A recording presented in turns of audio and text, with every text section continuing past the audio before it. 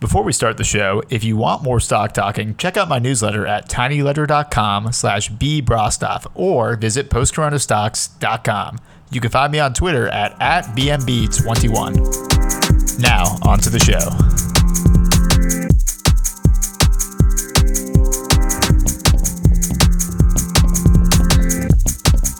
Welcome to Stock Talking, an exploration of financial markets in the context of the post-corona world. COVID-19 has changed the way we value equity, debt, and business as a whole. My goal is to find great companies who can thrive in the new normal. I can't wait to get started. All right, welcome to another episode of Stock Talking. Really excited for today's episode. My guest today is an entrepreneur, writer, speaker, and passionate Bitcoiner. Has a huge audience. His article has been read by more than 2 million people online. Brandon Quittem, welcome to the show. Thanks, Ben. Happy to be here. Awesome. So I wanted to get started actually by talking a little bit about your backstory. I know your road to kind of getting into crypto and Bitcoin has been pretty interesting. So I'd love to hear kind of how you got started and what excited you about the Bitcoin opportunity. Yeah, definitely. So I first bumped into Bitcoin in 2011, 2012, sometime around there when I was working at Oracle selling enterprise software. And I bumped into it just because I heard some friends talking about this website where you could buy drugs on the internet with this magic internet money. And so that caught my eye. I personally never used the Silk Road, but a few arm reaches away. And so, yeah, I was like, wow, what is this thing? How is it possible? Didn't really make sense. Never thought of it as an investment. Bumped into it a few more times. I left Oracle in 2014, did some digital nomading, building some sort of lifestyle businesses for 3-4 years. And during that period, it kept bumping into it, but wasn't really the right time again. And like most people, it took me the third or fourth time bumping into Bitcoin. And that was in 2017. I was watching the price go up. And as we've seen through Bitcoin's history, price going up is the number one driver of adoption. So all of a sudden, everybody's flooding into the market, myself included. Made money in 2017. I thought I was a genius, then realized that everything was going up and I was absolutely not a genius. And I held on to some of those illiquid altcoins a little too long and lost money on those. And then soon after, I was like, whoa, what is this thing? What did I get myself into? Started researching, studying Bitcoin obsessively. My wife would say very, very obsessively, like 15 hours a day type obsessive. And after that period, sort of came out of the cave, realizing that I want to re-architect my life around this new thing that I found to be important. And so that thing was Bitcoin. Then in 2018, I spent the year working for a website, doing research and just writing. Essentially, I was willing to do anything to break into the industry. Did that, parlayed that into a few more jobs, and now I work full-time in the industry at a company called Swan, which is just a automatic DCA program. So you can just set up an auto buy, like I want to buy $100 a week or whatever plan you want, connect to your bank account, boom, boom, done.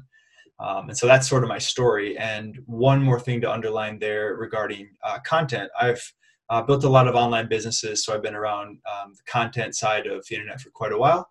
And what sort of set me off in the industry and why anyone knows my name is I also have a history in mycology, so the history of mushrooms and fungi. And that started through foraging. I like cooking. I like the outdoors. And so, I spent a lot of time researching that. And what I started to put together was that the architecture of the fungal kingdom, which is sort of like a biological network, you can think of it like the internet, but underground. And that is the mycelial layer that these fungal organisms use. And they actually communicate, they share resources. It's this vibrant underground economy and fully decentralized, et cetera, et cetera, et cetera. And there's so many parallels to Bitcoin. And so, I went in the lab again, did some more research and writing and put out about 30,000 words on that topic and broken into different sections. That was sort of my entrance. And against my own belief system, the Bitcoin community loved it. And so that was a really nice surprise. Normally we're talking about economics and game theory and history of money, et cetera. And all of a sudden people are like, okay, cool. Bitcoin's a mushroom. Yeah, it's a great 4-part series, by the way. I encourage everybody to go check it out. I'd love to take a step back and talk about kind of when you were leaving Oracle in 2014. I kind of have a similar story. I left Wells Fargo in 2014 working for their securities division. I kind of worked for some smaller companies and try some stuff out. So you're doing that. You kind of leave this kind of very corporate-y type job to go do some other stuff. And, for over a 6-year period, clearly you're thinking about Bitcoin and your opinion's changing. So I'd love to hear like if those things were at all related, kind of leaving a more corporate job and thinking about this different ecosystem that it kind of has this crazy parallel with, what we see in nature. And I think the way you write about Bitcoin and mycelium, there's a lot of interesting parallels. But how did that view kind of form over 6 years? Yeah, totally. So to rewind, I was a little entrepreneur from like age 5 on. My first business was stealing my parents' beer and soda out of the refrigerator and then selling it door to door to the neighbors at below cost. Then I quickly learned my first lesson, which is that you have to buy your own inventory. It's not all profit because you were stealing the goods from your parents. And I would run lemonade stands and all different types of little businesses. So I've always been an entrepreneur. Then more as an adult, I realized I want to be in business, and I thought that meant corporate business. And so pretty much everything led up to that job at Oracle, and things were going well, crushing numbers, getting awards, recognition, all that. And what I realized was that everything I thought I wanted didn't really fill me up. People from the outside were like, wow. And on the inside, I was like, this can't be it. And so essentially what I did was I hit pause. I was being groomed for a promotion at Oracle. I sort of hit pause on that and went through a yoga teacher training. And yoga was something that I was interested in at the time, but nothing too serious. But what ended up happening was I had this juxtaposition of this yoga community, which was very, very different from the typical Oracle sales group there. And so I sort of saw these two positions, and long story short, I had the confidence to change the course of my life and sort of turn my back on that previous version of myself and go out and explore and do things that potentially gave me more satisfaction in life. And around that same time, I bumped into the 4-hour work week and started learning about online marketing and essentially building businesses that don't necessarily require your time. And so then I went and backpacked through Asia for a year, and then spent a couple more years after that with my wife, just traveling and working. And we built a few successful businesses that some of which I still own now. I spend a couple hours a week. They pay, a decent amount of money. And so, yeah, through that period, I sort of swung the pendulum towards like the hippie side of myself, like let's go vagabonding. And then I bumped into Bitcoin, and I was like, okay, well, this is something I could dedicate myself to. I believe that the mission that Bitcoin serves is something that's worth my time. And then I got pulled back into startup land. And now I'm working a lot, and I'm working for a traditional startup in the Bitcoin space, but it feels like my time is going towards something more important than just getting lost into the machine in corporate America. And so, yeah, so the pendulum swang. I'm back in somewhere in the middle, which I think is a general truism for life, and it works for me. The kind of onset of the crypto craze, I think around like 2017, when the price really kind of drove upwards on all the different currencies, I think is what caught a lot of people's interest. And you mentioned that as kind of the time where that spiked your interest too. I kind of want to double click on what happens, after that top kind of blew off and then there was kind of this deflating of the bubble. Like what kept you interested in that point? Because I think a lot of other people just walked away and said, well, this was kind of the flavor of the week thing, but maybe crypto is not here to stay. Yeah, that's a good question. So just to set context, most people think 2017 was like the one big run up for Bitcoin. But if you look out through its price history in the last 11 years, it was actually the third run up. And each time, I think the first run up went up like 80x, then dropped 80%. The second one went up like 50x, dropped 80%. And 2017, or this next one, 2017 was about 30x. I could be off slightly on those, but just to set context, it's happened multiple times every time there's this fall. And what most people do is they chase the price and then they don't even know what they bought. It goes down, they're like, oh, Bitcoin's dead, they leave and whatever.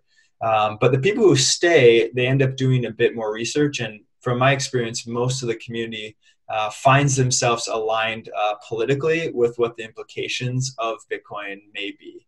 And Bitcoin's a lot of things to a lot of different people, but for me, what's the most motivating is that it's our first real chance of taking the money away from the state. And if you look throughout history, gold was sort of this free market money that people all around the world converged on due to the monetary properties that gold has. Most importantly would be scarcity. Other things like it's recognizable, it's durable over time, things like that. But most importantly is scarcity. And so gold was this free market money. And then what happened was we decided to allow the state to co-opt gold. And that's due to some weaknesses of gold, namely that it's really expensive to verify and it's really expensive per weight.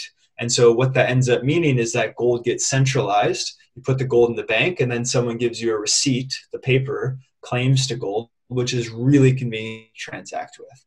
And so that process essentially co-opted gold's usage as money. Gold, in my opinion, failed. It's sort of this parallel thing. It's clinging to its history, but I don't think gold has a very long future, meaning like it could be another couple of generations. But I don't think humans' future is a shiny rock. And so what Bitcoin represents is sort of what gold did, the scarcity, verifiability, durability, all those monetary characteristics. And then it's improved and it's more of a modern version of that. And so gold's really expensive to move around. Bitcoin, you can transfer instantly. You can transfer $100 million more or less instantly around the globe for very cheap. And anyone can verify that the Bitcoin you received is actually Bitcoin for a couple $100. And that's very different than what gold is. There's a lot of tungsten floating around with gold plates. And so, gold supply is not known, Bitcoin supply is known. So that's me, a long roundabout way of saying gold is going to be superseded by Bitcoin in my belief. And it offers the opportunity to take money away from the state, which I believe is really important because if you think about how money is used today, it's extremely politicized. From the Federal Reserve to what Congress does and what the narratives are and the populace asking for handouts. And it's just a big mess. And not to mention the US uses it as a weapon around the world, imposing sanctions on nations we don't like or saying, hey, WikiLeaks, you cannot accept money. And the US government says, Visa, PayPal, etc., you may not process transactions to this journalism organization, which I'm fundamentally against the state meddling in money. And so, Bitcoin's free market money. It has the properties. And I think that that's generally a really positive thing for humanity. And so that's more or less why I stuck around. There's a few other tangents we can go down, but that about sums it up. Yeah, that makes sense. I am a holder of gold and have been so for a while. So this is a subject I'm actively thinking about. I'd like to kind of delve more deeply into why you think Bitcoin will outperform gold in the years to come. I definitely recognize some of the advantages of the ecosystem, and gold really is symbolic. It's not like there's a huge amount of utility in what it can do day to day. But in terms of how this thesis plays out, what will the signals be that Bitcoin is a better kind of hedge against some of the issues we're talking about than gold is? Yeah, good question. So first of all, I'd like to point to demographics because I think demographics are sort of underappreciated in general looking at investing, especially if you use a little bit longer time horizons, which I do, and I think you do as well. And so gold right now, if you look at studies, it's not being adopted by millennials. Millennials buy Apple, Tesla, and Bitcoin, right? The most classic things you would think. And so if we just let the millennials take a larger share of capital, as boomers phase out, naturally there's going to be a decline in gold and an increase in Bitcoin. So just that alone is enough to send the trends in the right direction for Bitcoin. The next question is, I think gold has an advantage over Bitcoin in the sense that it's known, it has an incredibly long history. And I don't think that's going to go down very quickly. And so some Bitcoiners will say, yeah, gold's dead because Bitcoin's better. And I think Bitcoin is better, like a 10 or 100x bigger, the improvement needed to actually displace gold. But I think it's going to be a really slow decline. Like if you look in India, for example, they use gold as a store of value. They have these family heirlooms, it's jewelry, but it's jewelry because it's valuable, right? So it stores value over time. And I don't think those groups are necessarily going to flip very quickly. And so I predict more of like a slow decline. The next downside with gold is that I think it's being used right now as a potent, like people are clinging to it, hard money people are clinging to it as if we're going to go back to a gold standard. So I think some amount of the price of gold is people predicting that in the future. I think that we're going to go through a monetary shakeup here in the next decade where we're going to need a new reserve currency. I don't know what that could be. It could be a new Bancor, it could be return to gold, it could be Bitcoin, it could be something else that I'm not familiar with. But during that shakeup, I do not think gold will win out as the new global reserve because it puts a restraint on government, and government likes the printing press because it allows them to spend at will. And so in my view, gold does not have a future as the global reserve, and Bitcoin is better. So it's just a matter of time. And so when I think about it, I used to think that owning Bitcoin would be a hedge against gold. Now I think owning gold would be a hedge against Bitcoin failing. And so if you want to be super conservative, I would do something like in your hard money or scarce asset allocation. I would do 80% Bitcoin, 20% gold or something like that. I personally own a 1% gold, 99% Bitcoin. And so don't listen to me if you're conservative, but I think that's the right way to allocate. I like that strategy. I've actually never heard that before. It's really interesting to hear, someone as kind of pro Bitcoin as yourself thinking about gold as having a small allocation. So we talked a bit about gold versus Bitcoin. One thing I was looking forward to talking about more was Bitcoin versus stocks, because for me, I'm ultimately focused on investing in the best companies. Stocks are most of my portfolio, and I tend to think even in a declining dollar, pretty bad macro environment, the best companies will outperform. And there is a way, obviously, to measure kind of that performance, whether it's through GAAP financials, looking at cash flows, figuring out market share, things like that. What kind of makes Bitcoin superior to owning stocks? Because you'd also think in an inflationary environment, that companies also that have hard assets also would appreciate in that scenario. So can you talk a little bit about comparing Bitcoin versus stocks? Yeah, I think we're going to enter a period now because of so much debt all around the world. It's going to be scooped up by central banks. We're going to watch their balance sheets inflate. And the only way to deal with the debt, or the dominant way we're going to deal with the debt, is to devalue the currency. So essentially keeping nominal debts, but the real value of the debt will decline through that process. And in that environment, yes, I do think that real estate will continue to rise, especially residential. I think the stock market will continue to go up. But what I would point to is that real yield, or is the stock market just going up nominally? And one way to compare that is compare the stock market against gold instead of against the dollar. And if you don't account for dividends, the stock market peaked in 2000 or 2001.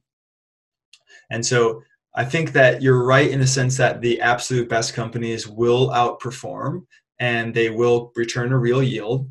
But I think by and large, the stock market's extremely overbought, overvalued, whatever you want to say. And in this period, I just think that real yields will be pretty low.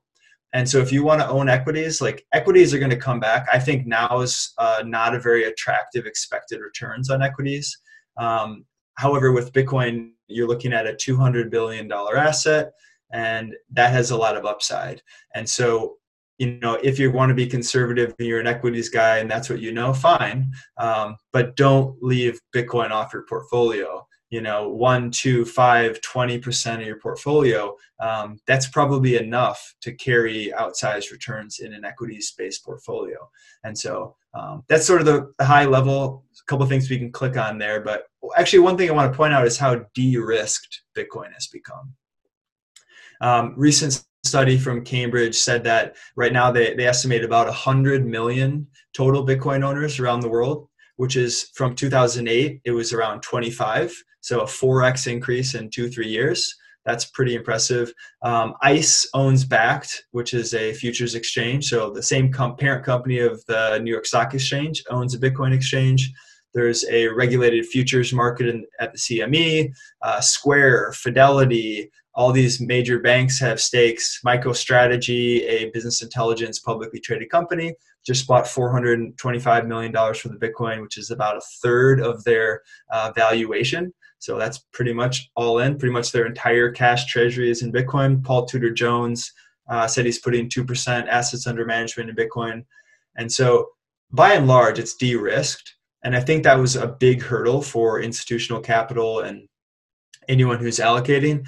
And so I think what we're going to see is even tiny allocations from these big capital pools is going to push the price of Bitcoin up tremendously. And we also saw the halvening event in May. And in case people aren't familiar with Bitcoin's algorithmic supply, every 4 years, the new issuance of Bitcoins is cut in half. And so right now, the inflation rate of Bitcoin is around 2%. So it's roughly gold parity. In 4 years, that will be cut in half again. And so it will be the lowest inflation, hardest asset on the planet. And what we've seen throughout time is that halving cycle, that supply constraint, causes a frenzy in the Bitcoin price because there's a shortage in supply. And if demand stays the same, price has to go up. And so, like Paul Tudor Jones says, he bets on Bitcoin because it's the fastest horse. And I believe that. I think Bitcoin's still 50 times smaller than gold. So even if it's 10% of gold's price, that's a 5x increase in price, and that'll carry a portfolio.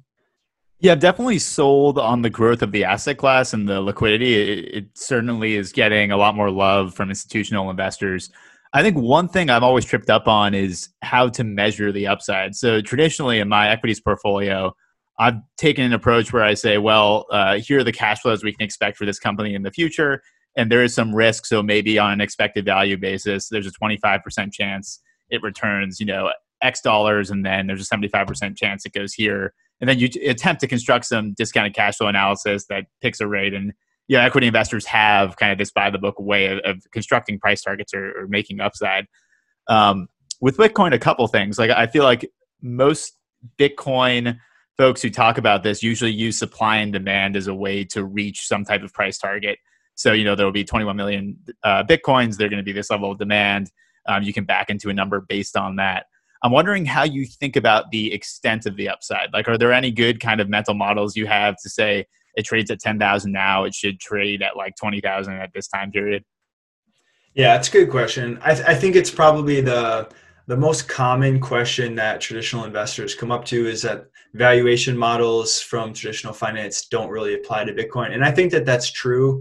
I think another thing tangled up is everybody wants a price target, and some corporate controls require that.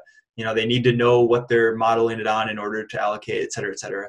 And Bitcoin doesn't really play by those rules. And anyone who says there's a model, I think that they're just making up their own model, and that's fine. Like, one way to do this would be break Bitcoin into what are the different use cases and what do you expect the value of that use case would be at time interval. So you could look at things like, I want an offshore account that can't be seized. So like a Caesar resistant thing. And if you're in a country where your government has capital controls, China, Venezuela, Iran, Argentina, et cetera, et cetera, et cetera, you might want to have some like black money that can't be seized from your government. And so maybe you could allocate, I don't know, 500 billion for that.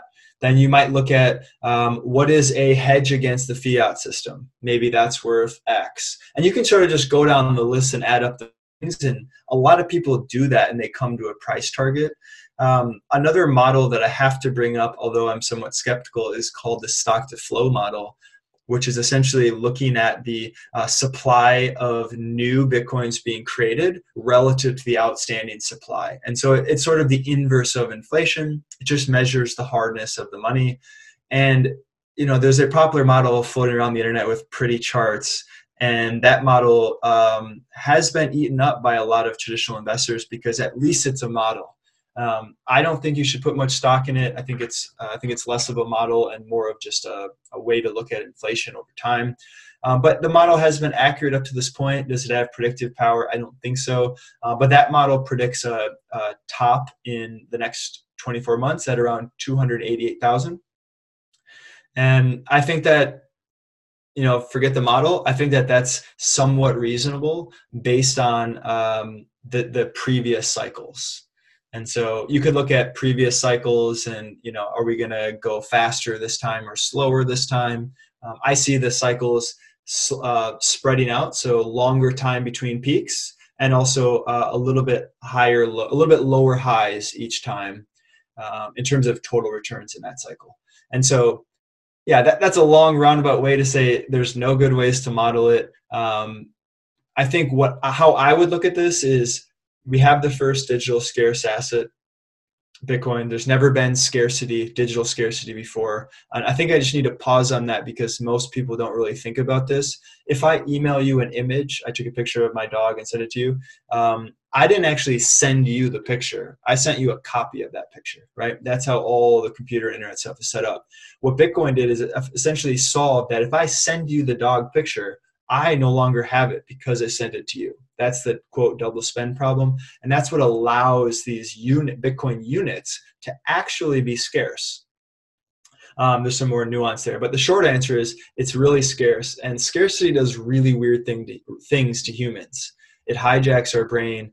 And if we assume that humans are inherently greedy, and I don't want to say that as a bad word, it means I want to make my and my family's lot in life better, so I do what I can to pursue that goal. And if that's true, so human nature stays the same, money printers going burr, and we're going to keep devaluing the currency side by side with a completely scarce asset, Bitcoin's going to go up a lot. That's what I believe. Yeah, I had not heard of the stock to flow model, and the use cases valuation is kind of interesting as well. So I want to check both of those out. A couple of things I want to follow up on. So one is scarcity, and then the second is kind of checking in, be it on a monthly, quarterly, yearly basis, as to whether the Bitcoin thesis is still true. But let's go to the scarcity thing first. The scarcity argument I've always found interesting because I feel like a lot of assets can copycat that, right? Like Bitcoin's code base is more or less open source. There definitely have been coins that have tried to essentially copy it and if not improve on it. So what makes the scarcity thesis more true for Bitcoin than it would for other digital coins?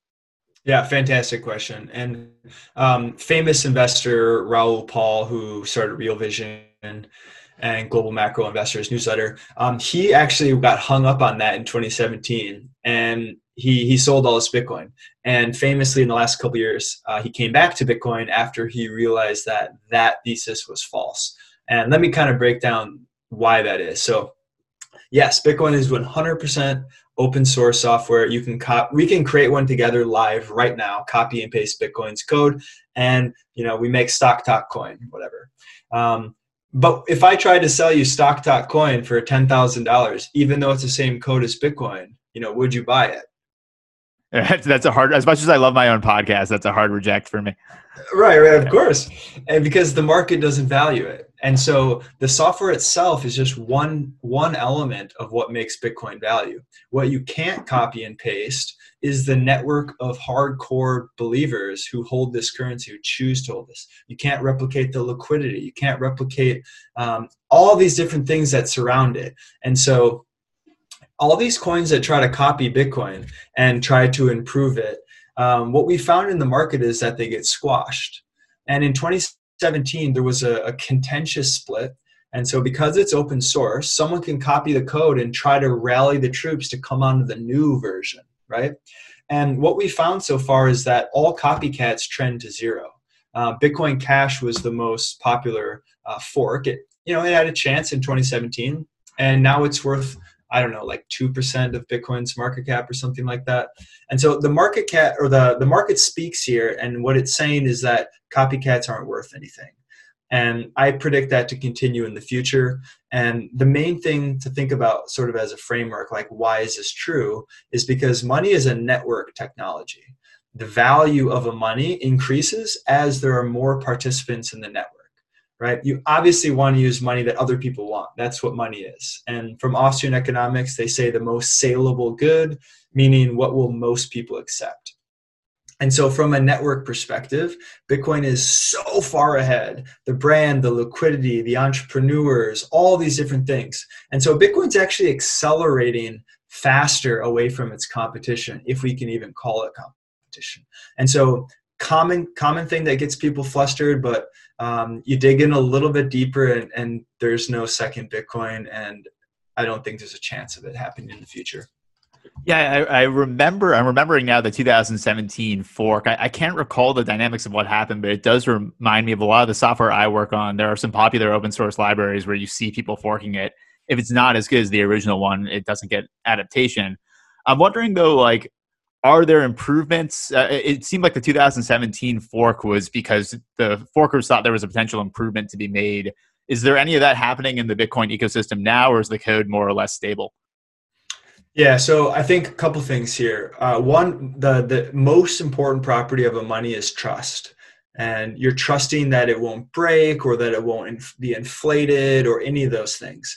And what Satoshi did when he created Bitcoin, a pseudonymous founder, he created Bitcoin, and one of his famous quotes about it was that history. We trust central banks not to inflate the currency, and history is filled with breaches of that trust. So here's an algorithmic central bank that can't be manipulated by people. That's sort of the gift there. And so from that angle, Bitcoin can be trusted because the code can't be changed. So you have this fixed supply. And actually, remind me what the question was. Sorry, I just got off on a tangent there. Yeah, so the question, I guess, is at first it'd be nice to refresh what actually happened in 2017. Like, why do people want to fork Bitcoin? And then the next question was, is there a possibility such a thing could happen again, or are people comfortable with the current state of the Bitcoin code? Yeah, okay, there you go. That's good. The good point there. So 2017, the divergence was based on two fundamental beliefs on what Bitcoin's good at. And one belief says Bitcoin should be used for payments to buy coffee. It should be this new payment thing with lower fees and fast transactions and will disrupt Visa. The other side said that actually, no, Bitcoin is high powered money or base money. And its value is the fact that its supply is scarce and it can't be politicized. And so, what we should do is put it at the base of a financial system and then scale in layers, which is how our current financial system is. And so right now, gold is still base money, or you could say reserve treasuries for central banks. And then we can look at M2 and Visa and all these other things as layers on top. They're deferred settlement layers. But Bitcoin's competing against gold as that base money. And if you look at the properties of Bitcoin, and it's built on a blockchain, among other technologies, and with that design space, it's never going to compete with Visa. It's a horrible payment network. It's inefficient because you're replicating the ledger of who owns what on millions of computers all around the world. And you do that in order to protect the sanctity of the supply and prevent it from being hacked or changed. And so just based on that alone, Bitcoin was always designed to be base money. However, a small contingency in the Bitcoin community thought it was fast, cheap payments. And that narrative came out of the early days in Bitcoin when it was fast, cheap payments because there was no demand to use the network. And so in 2017, they fractured. The payment guys made Bitcoin Cash. Everybody else stayed on Bitcoin. And for a moment, there was a competition. And now the payment guys network is about 2% of Bitcoin's network. And so the market has spoke. It is base money. It's going for the store of value use case prior to the medium exchange use case. And if you look through economic history or monetary history, when a new money is arising in a market, it has to start in a collectible phase. We find gold because it's unique and rare, and then holy shit, everybody likes gold, and other people want gold, so now we can use it as a store of value. And it's not until a large percentage of market participants own that gold before it starts being used as a medium of exchange. And so it's about the path money takes. And the Bitcoin Cash, the payments guys were fundamentally wrong. The market reflects that. Now, if we fast forward today, one thing to think about is Bitcoin is conservative in its protocol layer because you don't want to screw up the money because trust is important. So the base layer software is, it moves, it changes, it evolves, but at a very slow, conservative pace. It's like you're building a spaceship. It's nuclear engineering. You don't want to screw it up. However, on layers above Bitcoin, things that reference the blockchain layer, that's where all the experimentation is. And so we have a payment network on Bitcoin. You can think of it like Visa. It's deferred settlement called the Lightning Network. It's being built out. There'll be all kinds of layers on the side, on the top, that extend the ability to use Bitcoin. So it's a little bit easier to use for everyday people. And I think also embedded in your question is there a risk of another fork that might disrupt the community? And from that angle, there's nothing immediate. Right now, the Bitcoin community is very, very peaceful and aligned. There's fringe conversations, of course.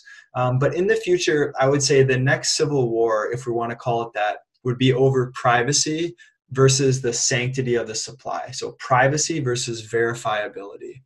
And without getting too nitty-gritty with the software, although you're probably able to keep up with this, I don't know if a generic stock audience would. And the debate is essentially, we want privacy in Bitcoin because everybody wants privacy with their money. Of course you want that. However, if you introduce privacy, that comes at a cost. There are design constraints in every system, especially distributed systems. So if you add privacy, what you lose is the ability to easily verify the supply. And the problem with that is most people would rather say the base layer of Bitcoin is not private. It is a public ledger. Anyone can see what happens. And they'd rather have that and put privacy on the deferred payment settlement, layers above Bitcoin. And if we do that, we can guarantee the supply stays safe, but privacy is a secondary consideration. And so the privacy people disagree. The supply people, they want the supply to be sanctity. And so I think the supply side, verifying the supply, will win. That may or may not come to a head, but I think that would be the next one, probably in the next 5-10 years, if it ever happens. Yeah, that's really interesting. I mean, I think the lens I'm almost viewing this through is you can kind of view Bitcoin as almost a publicly traded company, albeit one where the shareholders and the directors are anonymous and totally decentralized. And that 2017 split was almost like a really positive earnings report where the market voted in favor of Bitcoin. And what you're bringing up now with supply and privacy and kind of some of the concerns there feels like another kind of seminal event. The question I was going to ask you earlier is kind of how to track whether your thesis on Bitcoin is correct, and whether you want to keep investing in the asset or potentially invest elsewhere. Do you kind of view things like the ongoing debate right now over privacy as something where if it didn't go however you're predicting, you would consider being less aggressive investing in other coins? Or I guess what I'm saying is, as Bitcoin itself as a living, breathing organism changes, are there changes that would be kind of less kind to the investor thesis here? Yeah, that's a good question. So in terms of the privacy and versus verifiability of supply debate, just to put it in context, it's a very, very small issue right now.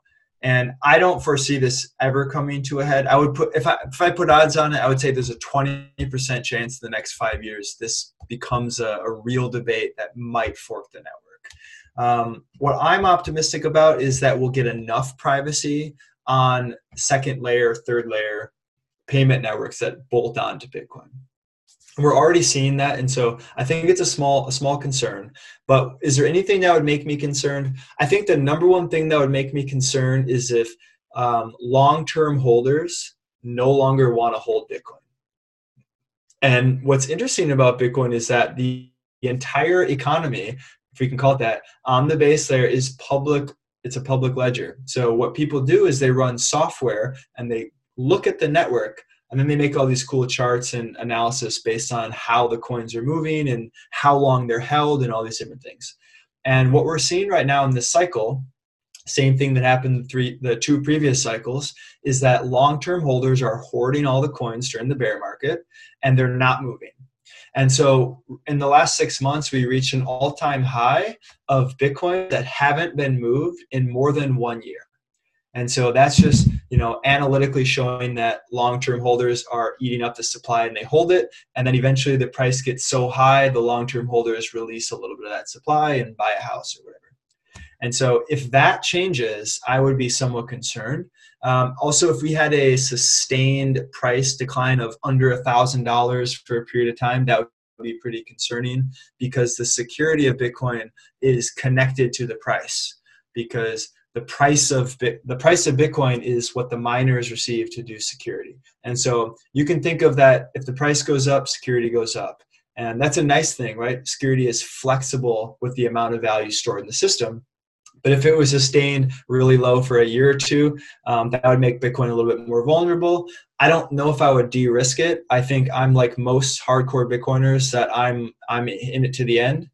And I think what you'll find with Bitcoin is that the community is somewhat religious about Bitcoin, because they do believe it's what humanity needs. And so from an investor standpoint, I like to see hardcore evangelical people promoting Bitcoin, because they've got really strong hands. Super interesting. Yeah, I think the miner stuff is one thing I want to talk to you about, because I think it's an interesting point that the economics for mining change a lot as the price fluctuates. So obviously low prices, if you're a miner, the economics potentially don't work.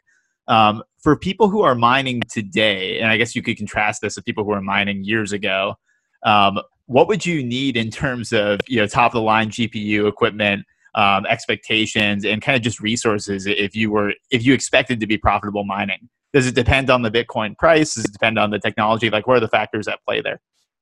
Yeah, good question. And I think the mining side of Bitcoin is probably the most misunderstood, even amongst Bitcoiners. It's probably like the last thing people dive into. And interesting, it's like the first thing that noobs think about. They're like, oh man, all you do is plug in a computer and you just print free money. And the reality is that the mining network is the most hyper competitive thing on the planet.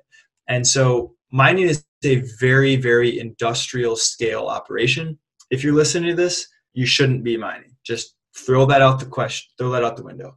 And what we know about mining is that marginal cost equals marginal value. And so whatever it costs you to buy a Bitcoin today on the open market, 10.5 or whatever it is, it on average costs that much to mine it. And so the miners are long Bitcoin inherently. They have to buy all these computers. So they have specialized, let me back up. They have to buy specialized computers called ASICs. And these are computers that do one thing only. They just mine Bitcoin. And so you have a CapEx cost of buying the miners, and then your OpEx cost is how much your energy costs. And that's the most important thing. Over time, the miners are becoming more commoditized. They're getting a bit more efficient, but eventually those will be more or less commoditized. And it's just a race to find cheap energy. And so you look all around the world, where is Bitcoin being mined? And there's been different people do different studies, but anywhere between like 30 and 75% of the Bitcoin mining is being done by renewable energies. And the majority of that is coming from stranded or an otherwise wasted energy. So one example would be in China during the wet season, all this rain and there's all this hydroelectricity being produced, and there's so much production and there's barely any demand in these rural areas. So these energy production companies are wasting energy. It just dies on the vine. And so instead of producing energy that gets wasted, they plug in some Bitcoin miners and they convert that energy into money.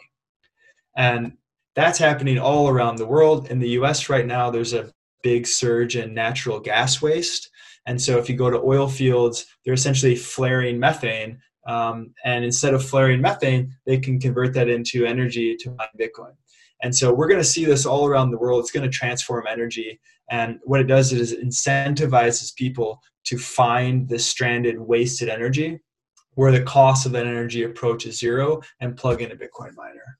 And one more thing I have to mention here is that a lot of people think that Bitcoin mining is going to boil the oceans, or it uses as much energy as Ireland, so it's bad or something like that. But the energy demand that Bitcoin consumes, it has nothing to do, it's not competing with your housing energy or something like that. You pay way more in your own energy to heat your house than Bitcoin would ever pay. And so what Bitcoin is doing is it's just scooping up all the energy that no one else uses. And so although it uses as much energy as Ireland or whatever, it doesn't increase your price. It's not competing with energy with you. And so it's not going to be bad for the environment. In fact, it's going to be good for the environment, which is a long discussion that I don't think we have time for today. I actually would love to talk about that, but totally understood. I did not know about the renewable energy, excess energy use case, and that was such a large component of mining operations. Are there people still mining for profit? I mean, the one that came to mind that we were kind of emailing about was Riot Blockchain is a public company. It seems like their business model is just mining Bitcoin and then selling it. For the miners who are purely there for profit, like what do their economics look like? Yeah, and I would say that the mining industry is inherently opaque, and so finding information here is challenging, but they're all inherently long. And so most people who are inherently long Bitcoin would be potentially ideological, but really they're just capitalists with an opportunity and they're making money on it. And so a company like Riot Blockchain, they're going to be expending all this capex to buy the machines. The machines are going to do the mining. It takes, let's just say, around 3 to 5 years in order to make your money back on that capital investment. And so I don't know the intricacies of Riot, but they're not going to be like some magical profitable business. They're competing with all the other miners all around the world. And at the end of the day, it comes down to what is their energy source. If their energy source is 1 cent a kilowatt hour, they're profitable. But if it's 5 to 10 cents kilowatt hour, they're going to be squeezed out. And so that's really the game. Another thing to think about is as the price of Bitcoin increases, that's more revenue for miners. And so let's say the price doubled today. All of a sudden, all the miners would be twice as profitable. And what that would do is there's all this latent mining equipment sitting on the sideline because their economics are not profitable at this current price. But if the Bitcoin price doubled, all of a sudden, all these new miners will come on, and that will eventually find equilibrium with the hash rate. And so you see the price and the hash rate kind of chasing each other, and it's up and to the right tremendously, but they do stay pretty correlated. Yeah, you basically predicted exactly what my question was going to be, because it does seem like the price in part dictates the profitability based on your hash rate. So like a certain hash rate that looks great at price X is terrible at price Y. I wonder, because in traditional mining industries, you often see miners strip this out by just locking in prices in the futures market. And like in agriculture too, farmers lock in corn prices at whatever, $4, and then they don't care what happens because they have a fixed price. Are miners doing this? Because it seems like you could take out a lot of the risk by just, I don't know if Bitcoin has an active futures market at all. Yeah, it's a good question. So there is a futures market through CME that's pretty liquid. Like it's traded by institutions. It's a big market. But I don't actually know the intricacies of each miner. And if you ask someone who knew, I think what the answer would likely be is that miners don't share information generally because everything that they say leaks alpha. And so think of miners as like a million individual businesses with entirely different cost structures and strategies. I think the answer is, as the mining industry matures and it becomes more financialized, you're going to see a merging of energy production and mining. Mm-hmm. This could be nuclear. This could be any type of energy production. You can bolt miners to it, and any demand that's not being purchased by your consumers, you turn into Bitcoin. And so inherently, those two industries are going to merge because they're synergistic. And I mean, number one, that's fascinating. Like the future of energy will be intimately tied to Bitcoin because there's an economic incentive to do so. Yeah, that's kind of what I would say. Yeah, it's fascinating. I mean, some of the reasons I'm asking you these questions are I'm trying to think about the ecosystem as a whole. Whether that's mining, whether that's like pent up demand. I mean, various other factors. I guess like when you're trying to track the story of Bitcoin, is there anything we haven't talked about that you really focus on as like a key part of the story? I mean, we talked also about kind of the code and like various forks, but like what are you kind of fixated on a daily basis in terms of how Bitcoin is playing out as a protocol? Yeah, good question. The short answer is I spend all my time thinking about this, and so I could talk to you for the next 10 hours about different things. But I think what came to mind when you asked the question is I fundamentally believe that the price of Bitcoin is going to continue to rise. It is a scarce asset that's set up nicely with macro conditions. I think that market indicators that I'm seeing are positive, and so I'm continuing to buy. Everyone I know in Bitcoin land is continuing to buy, even if their cost basis is 10x or 100x less than what it is, they're still buying today. And so these are positive signs. And so I foresee a massive price rise, and I want to see normal people front run the banks, because eventually we're going to see the big players move in. Nation states are going to buy Bitcoin to put it on their treasury as a hedge. And if that future is true, I would like to see normal people get a piece of this upside before Bitcoin becomes a little bit more mature and the risk reward, I should say the expected returns goes down. And so we're doing this at a company called Swan, which is targeting normal people, just a dollar cost average Bitcoin. And that's what I'm mostly passionate about. We're also seeing this in developing nations where think Argentina, Greece, Cyprus, Venezuela, Iran, Turkey, etc., where their local currency is not doing so well. And the people are locked into the fate of the decisions of their government. And so if you're watching your savings account hyperinflate, like an ice cube slipping between your fingers, I don't want to see those people go down with a sinking ship that they had nothing to do with. And so I want to see those type of people put a little savings into Bitcoin. And so worst case scenario, they're still protected. And so, yeah, that's what I'm thinking about most is how do we get Bitcoin in the hands of normal people? Tangential to that, how do we get Bitcoin in the hands of powerful people? In the future, we could see nation states saying, hey, Bitcoin, you're getting kind of big now. You're threatening us. And we could see nation states start to push back.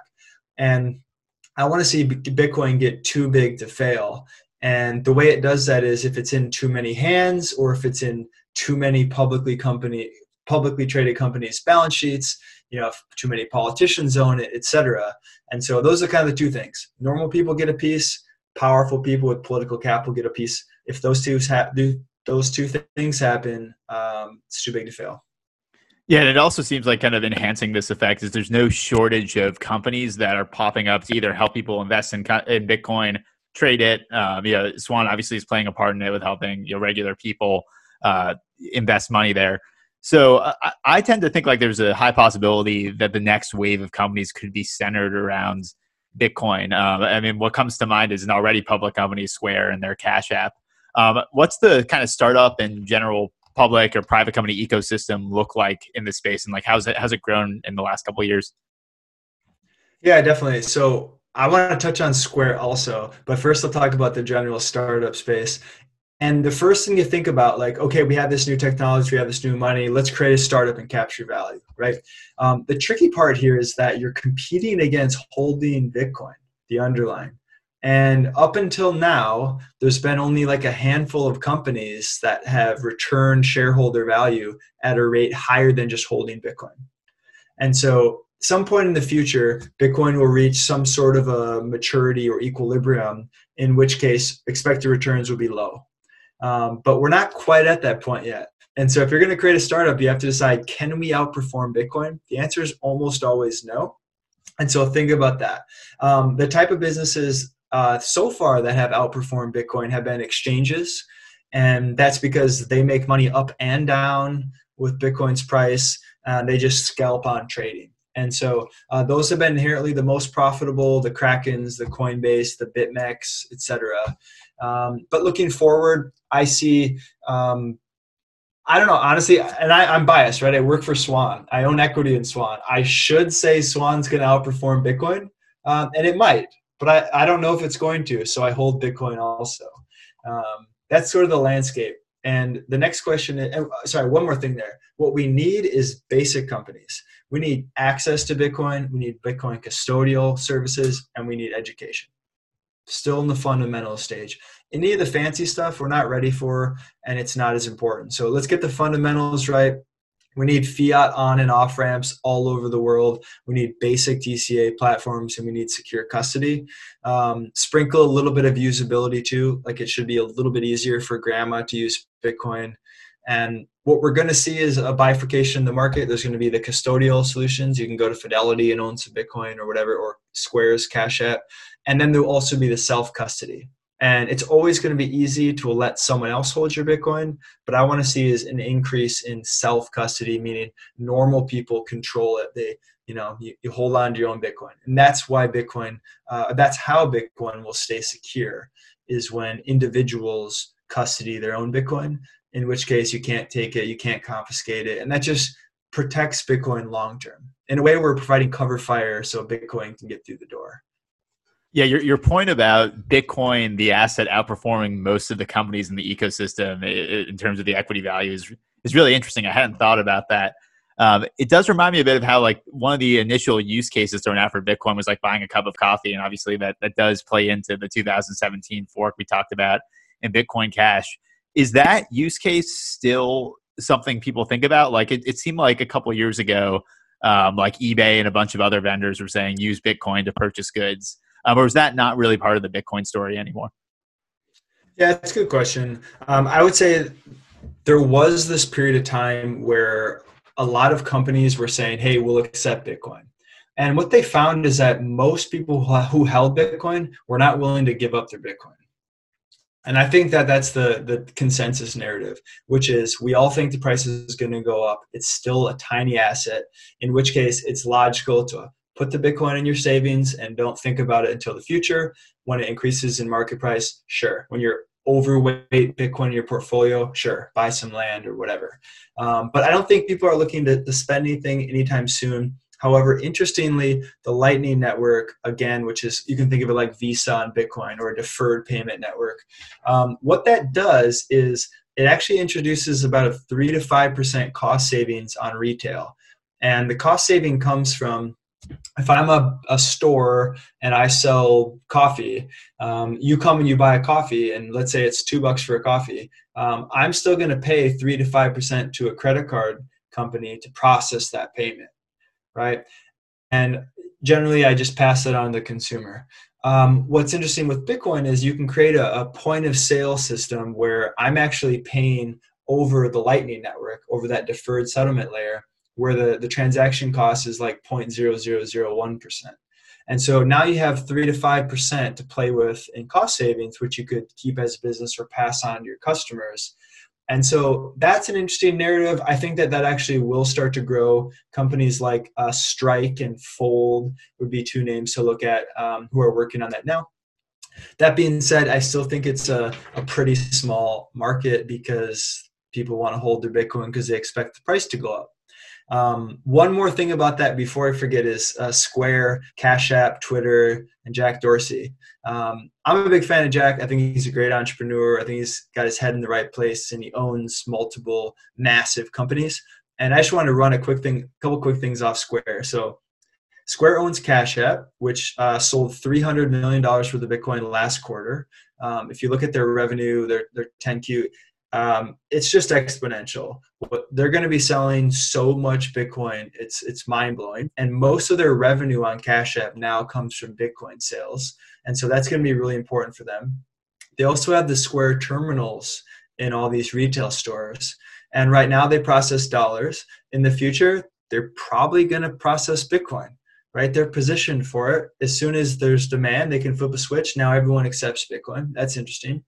And then Twitter is also interesting, where they have this communications platform, and there's this political debate right now, which is, what role does Twitter play in facilitating a public conversation? Should they censor conversations, or should they let all ideas compete in the intellectual marketplace for ideas? And what Jack has expressed is that Twitter doesn't want to be in the middle of that political fight. Instead, what Twitter is going to do is they're developing something called Blue Sky, which is an open source communications protocol. And what's interesting about this is, if they pull it off, and it is a long shot to be fair, but they have people working on it, it will be a communications platform, open source protocol, just like Bitcoin. But then Twitter will be a customer or a front end on top of this open source protocol. So then there can be 100 versions of Twitter, each with different rules on censorship and what they allow. And sort of that will allow a public conversation to improve as a species, which I think is important. And they could also integrate Lightning Network payments into Twitter. So I could pay you a penny every time you tweet because I like what you said or something like that. That infrastructure is laid. And finally, with Jack and his squad, they have a sub called Square Crypto, which is a little like all-star team in the business there, where they're hiring a bunch of people to work on the open source protocol that is Bitcoin. And they're doing things like design and development and fighting some legal copyright battles for the industry. And it's essentially Jack saying, we've benefited a lot. We think Bitcoin's good and it's important for the future of humanity. So we're going to allocate some of our very large treasury to helping this thing succeed. And so those are good signals as far as I'm concerned. Yeah, it sounds like a super robust network. I wasn't familiar with Lightning Network or Blue Sky or Square Crypto for that matter. So kind of like all three of them just seems super bullish. It does bring to mind, I think you've written a bit about Libra and kind of Facebook's exploits there. It does seem like there's been various discussions about, well, you have these large companies who could probably roll their own coin or something like that. The use case for Libra I've heard about is that this could potentially be something that's more exchangeable, more like digital coin that you could use every day and wouldn't really see as a store of value. What are your thoughts on Libra? And then my follow-up would be like, is there a place for a digital coin where people don't use it for investing, but just use it for everyday exchange? Yeah, good question. So if anyone doesn't know, Libra is a cryptocurrency project run by Facebook. And the idea there is that, okay, they have a billion users or trillion or however many they have. And they would say, hey, now your Facebook apps are connected and now everyone has this Libra coin and we have a massive user base. So it should be easy to bootstrap money. And that's not wrong. Like that is true. They have the user base to pull something like this off.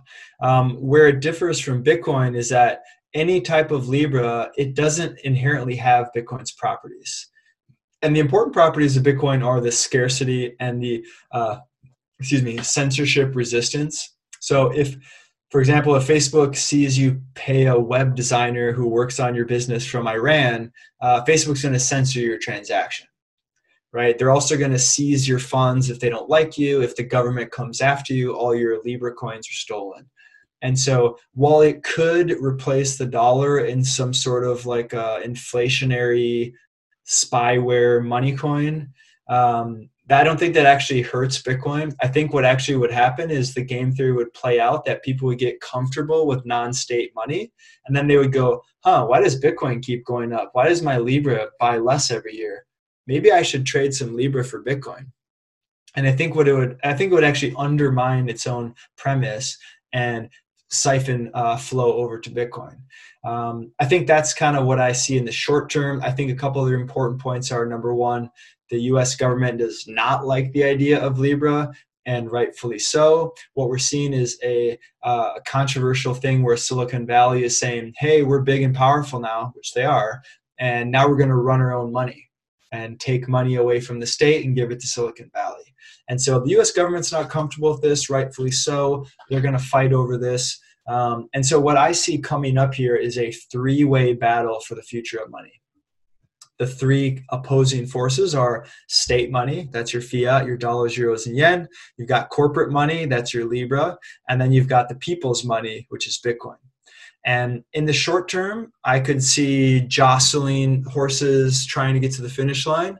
But in the end, Bitcoin has superior monetary properties. Its survivability has been proven, and it's really, really hard to change. And so what I think is going to happen is Bitcoin will win because the competition or the incentives align towards Bitcoin. And what's going to happen after that is the world will architect around this fixed monetary supply.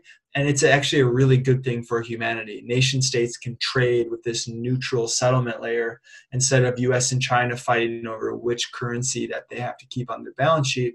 They should have to keep a neutral currency that's owned and run by the people. And I think millennials like this idea of everyone's a node. It's money run by the people instead of 12 old white guys with white hair deciding the future of the planet's money, as in the Federal Reserve.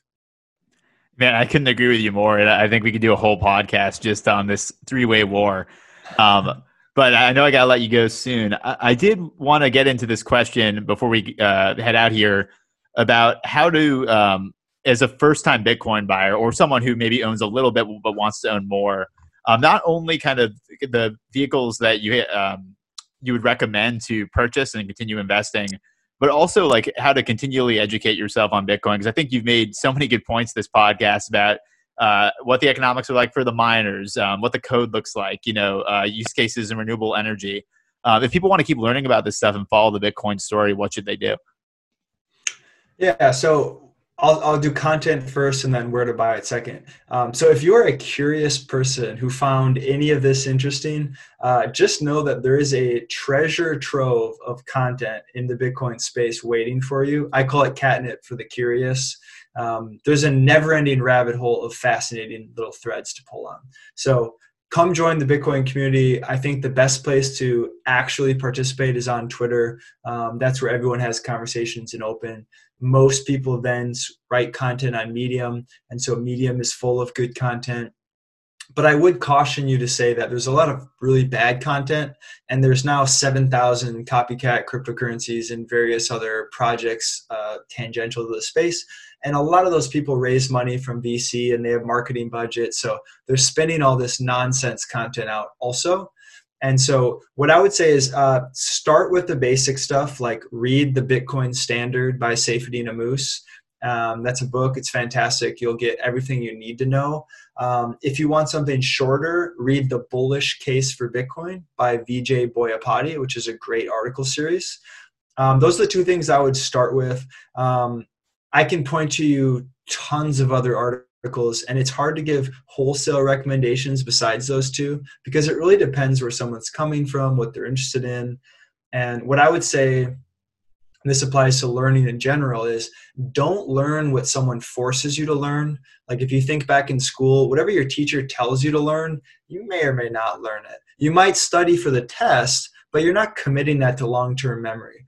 Instead, study what you're curious about. Read whatever you want related to Bitcoin and just follow your nose, because then you'll actually architect a foundation of understanding that builds on itself. You'll commit it to long-term memory and it will be referenceable based on your previous interests. And so follow your nose is the answer. Also, my Twitter, my direct messages on Twitter are open. If you find me at bquittem, BQUITTEM, my DMs are open. I'm happy to shuffle content your way. I've read most of it. That's that. Any other questions on content before I go into process and where to buy and stuff? No, that was awesome. I guess I just have one quick follow-up. So, thinking about stocks, I think it's so important not to watch the tape and just to read like 8Ks, 10Qs, 10Ks, see what like the management group is saying and like, sell the rumor, buy the news, obviously. With Bitcoin, like there's so much reporting on price movements that I'm sure pisses the hell out of you. Like any strategies day to day for ignoring that and figuring out what actually is high signal and low noise? Yeah, that's a really, really good question. Bitcoin is still volatile, right? Its volatility is a function primarily of how small the asset is. So again, 50 times smaller than gold. And so a relative small amount of capital can push the price around. And what you see is all this short-term news cycle nonsense. Bitcoin's up 5% because China's weather is bad, or, whatever. Completely disregard any short-term news. If you're buying Bitcoin, think of it as a long-term bet. It is a 10-year plus bet. Allocate a smallish percentage of your net worth and don't think about it. That's the right approach. And so with that mindset, short-term news is completely noise, and it is. And so don't think about it. In terms of strategies on how to get around it, that's a little bit harder. I would say follow the right people on Twitter. But then again, who are the right people? That's my opinion.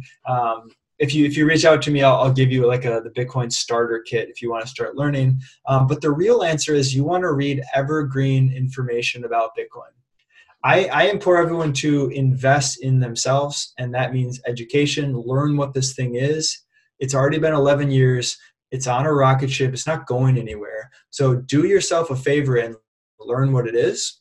And I would also say intimately to that is, humans are rational creatures by and large. We do a lot of irrational things. However, if you want to understand Bitcoin, buy some immediately. Pull out your phone, download Cash App, buy $20 worth of Bitcoin immediately. And what you're going to find is now that you have a little bit of skin in the game, now is when you start to pay attention. And that little bit of motivation is what pretty much everyone needs to learn.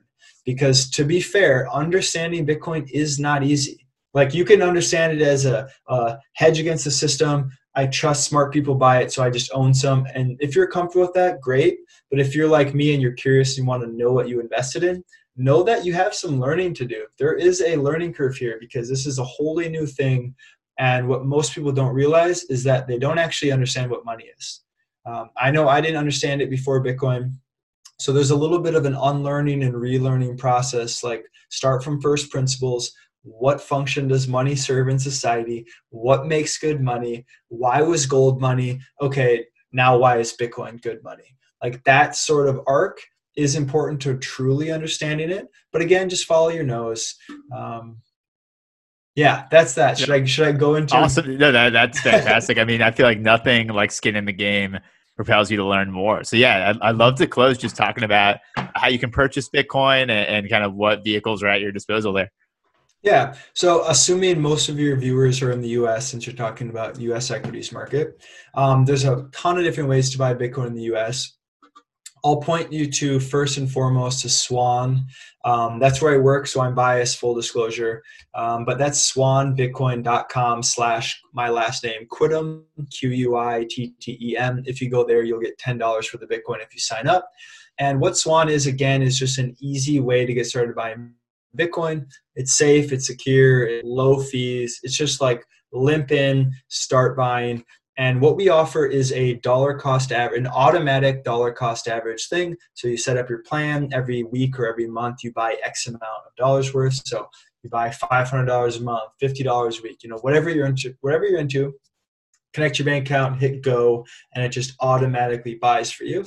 I think that's the right approach to buy Bitcoin because volatility is high. And so if you dollar cost average, you actually smooth out the volatility. Your average cost basis is an average versus, you went all in on day one and then it dropped, right? And the other question people bring up, and this is a fair question, let's say you want to allocate $10,000 to Bitcoin. Should you do that today or should you put $1,000 a month for 10 months? So how do you approach that? And for most people who are not sophisticated investors, just dollar cost average, buy X amount per month. But if you're slightly more sophisticated, I think what you should actually do is put 50% of what you were planning to invest today immediately, and then dollar cost average the rest. So maintain $10,000 is a fantastic position. I would not feel I'm buying more than I've ever bought per month right now, and so is everyone I know. And so don't feel like you missed it at 10,000. This thing hasn't even started yet. That's that. So Swan, that's my first choice because we have the lowest fees. It's easy, it's automated, and you protect yourself from the emotional ups and downs of investing because, as you probably know, humans are inherently bad at investing. We want to buy when it's going up and we want to sell when it goes down. And obviously you want to do the opposite, and setting up an automated plan sort of protects you from yourself. Other places to buy, Coinbase has a name that a lot of people have heard. I'm not actually aligned to Coinbase because as a business, they're not really aligned to Bitcoin's long-term success. They have very high fees, but to be fair, it's a nice product. It's easy to use. People trust it. But if you don't use Swan, I would use Cash App, which is owned by Square. It's an app just like Venmo in case you don't have it, and they offer Bitcoin.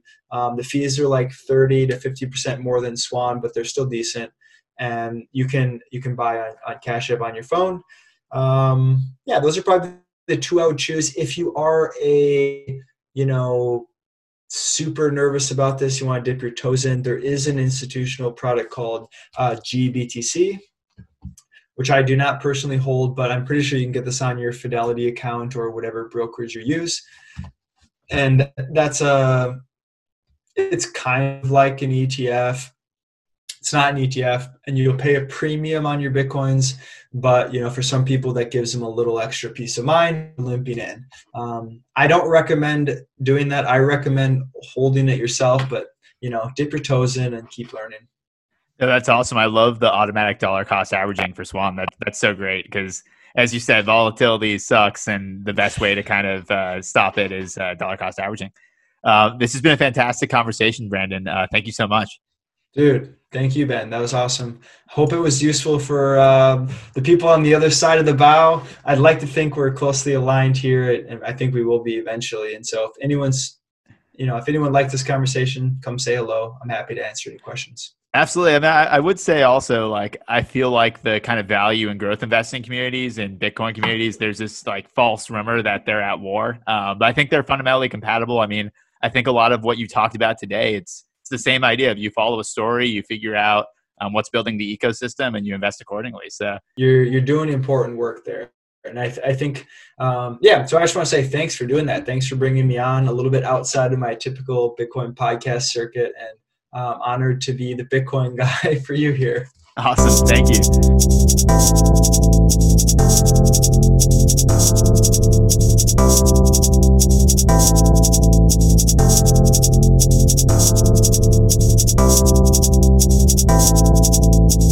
Thanks for listening. To hear more episodes of Stock Talking and read a blog with my latest trade recommendations, market commentary, and more, visit postcoronastocks.com.